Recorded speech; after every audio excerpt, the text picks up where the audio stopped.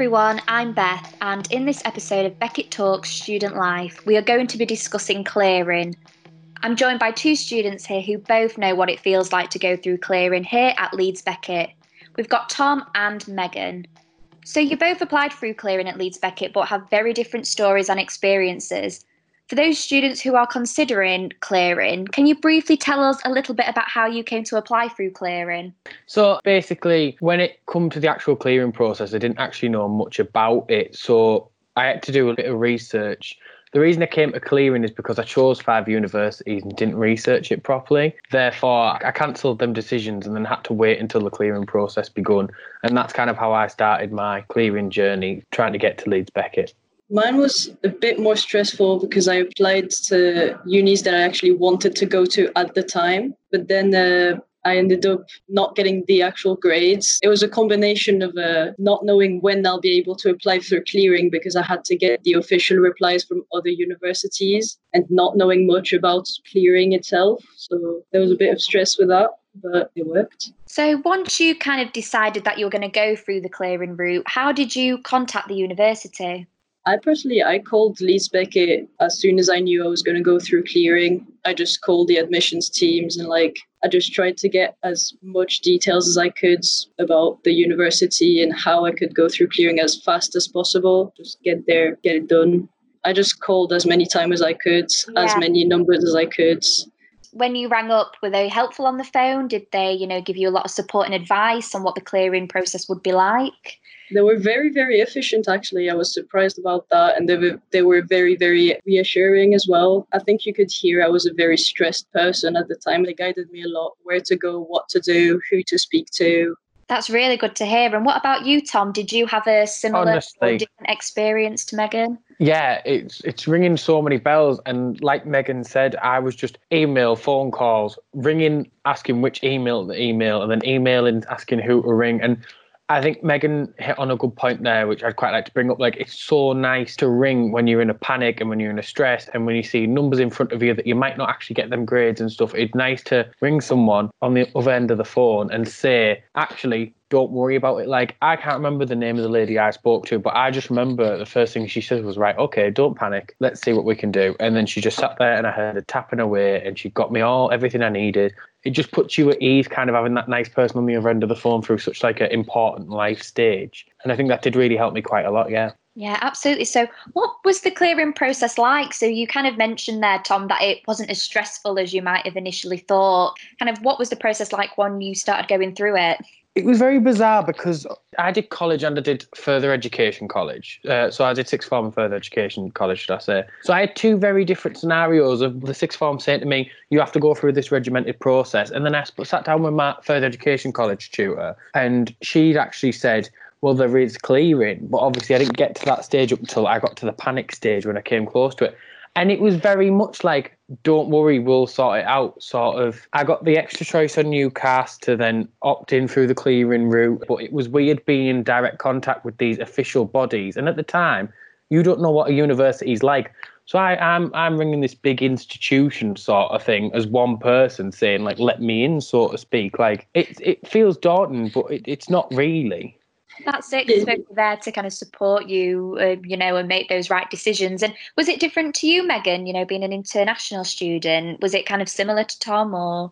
It was quite similar in the sense that they were really helpful, with the stress, because even things that they couldn't do for me, for example, waiting for the official replies from UCAS from the other unis I applied to, they were very confident that I was going to go through that very quickly. So they were very reassuring with that. So in that sense, it was quite similar. But then I think I had the extra stress of not knowing how it was going to work from being so far away, yet so close to starting university, because I couldn't really fly there to see the uni and everything. So I'd never seen the uni. I didn't know anything else than what I could find on the internet. I didn't know anyone there either, so it was quite stressful. There's a lot of the kind of online support available then, looking at campus tours and, what the campus looked like online and that kind of thing. Yeah, I had loads. There was a lot of images. There was a lot of, I looked up at a lot of accommodations. I was kind of researching as if I'd already gotten the offer, if that makes sense. It was a bit weird, but I was just trying to do everything I could so I could kind of balance out the fact that I couldn't go there before I'd actually go there, if that makes sense. Yeah, absolutely. Was that kind of similar for you, Tom, as well? Did you look online as well for kind of what information there was you could access? Yeah, it's again, it's one of these things like you sit there and you think, how did people live without the internet, so to speak? Like you could literally look, and I know like on our website, and to this day I still use our website as if I was a non-student, because when I'm looking at what modules I'm doing next year, they're all there. There's a big section on teaching and learning, and it's nice to be able to go and check on it and get that brief little description in the teaching and learning boxes. You can press on the actual modules you do, and that's how you get the information. I mean, I've previously mentioned before that I wasn't too good on the research side of when I chose unis. So this is part of my research which made me do the clearing process, was looking at the teaching and learning factors. I got to see that Nihal was our course director, and there was plenty of information just on this one web page, which was nothing to do with even the extracurricular stuff. This one web page on our course, and that was like a lot of information anyway, to an extent where when I was phoning the university, it was predominantly just admin as opposed to tell me about my course sort of thing, or how to like sort of apply, because it was just all available for you. So how long did the kind of clearing process kind of take overall? Was it different to what you initially expected? I think it started quite slow just because there's a lot of stuff to do with UCAS, but it didn't really have to do with the unis. It was more to do with the actual UCAS thing. Mm-hmm. But then as soon as things started getting more official, so as soon as I started getting more in contact with Leeds Beckett, when I started getting more conversations through, it started going really, really fast. Like I thought I was going to get the offer like maybe 2 weeks before going to uni. I think that was part of the stress, and it went so much faster than I thought. It was great. Yeah, I feel the same way. Although I don't remember being so late to get my offer. I think I got it relatively early for the clearing process anyway. Once they start seeing that you're pushing it, I think you get like kind of the same effort back, so to speak, because obviously clearings for like the masses who come on UCAS for whatever reason, be it they've had, I don't know, they've struggled with the grades or they've got their grades or they've known what they've wanted to do from a young age, and they kind of deal with the masses quite swiftly. But because you're like a handful of individuals who are like, you've struggled, I think they're quite good for coming back and looking at you as like your individual situation and say, why haven't they chose to go on the normal system sort of thing? And I think when they see that effort, they're like, right, okay, he's told us this, she's told us that. Let's get that done. Let's send them this information. Let's see where they want to go with it. Yeah, absolutely. So once you both knew that you'd gone through the clearing process and you knew that you was going to Leeds Beckett, what kind of other things did you then have to think about? Maybe in terms of like accommodation, making friends. How did you manage that? Leeds Beckett Students' Union had posted a lot on Facebook, I remember at the time, of join this group if you're in this one, join this if you're in that course sort of thing, get to know people. The private accommodation company were cool as well. They were all like, right, okay, there's a group chat, these are who we're going to live with. With accommodations as well, you tend to find that they'll ask you, if it's a private one, obviously Leeds Beckett one will only be Leeds Beckett students, but with private ones, they will say, are you Leeds Beckett Uni?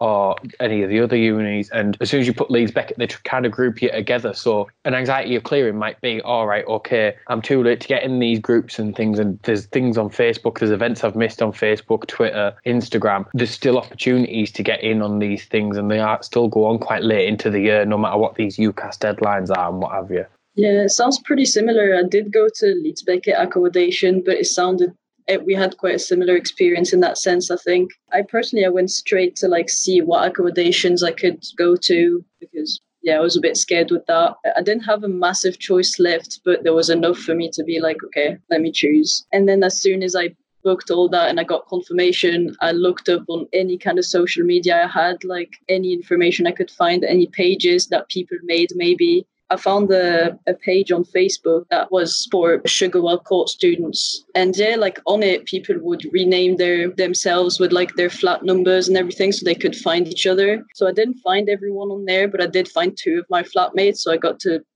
we got to introduce each other before we got there. So that was a bit reassuring. That was good. The fact that before you initially got there, you'd already made some connections. You knew some people that you'd be living with. So like you say, it kind of made you feel a bit more settled, a bit more secure, that you knew what you were going to expect when you got there. Yeah, they'd already planned like little meetings of because I think everyone was moving in within mostly the same 2 days. So they'd planned like a little event in the common rooms and everything, so that if you did want to meet people, you could definitely go and meet people there and not have to go anywhere else than in the accommodation. So you knew you were going to meet new people there. You weren't going to be on your own for sure. So that was pretty cool. Was that similar for you, Tom?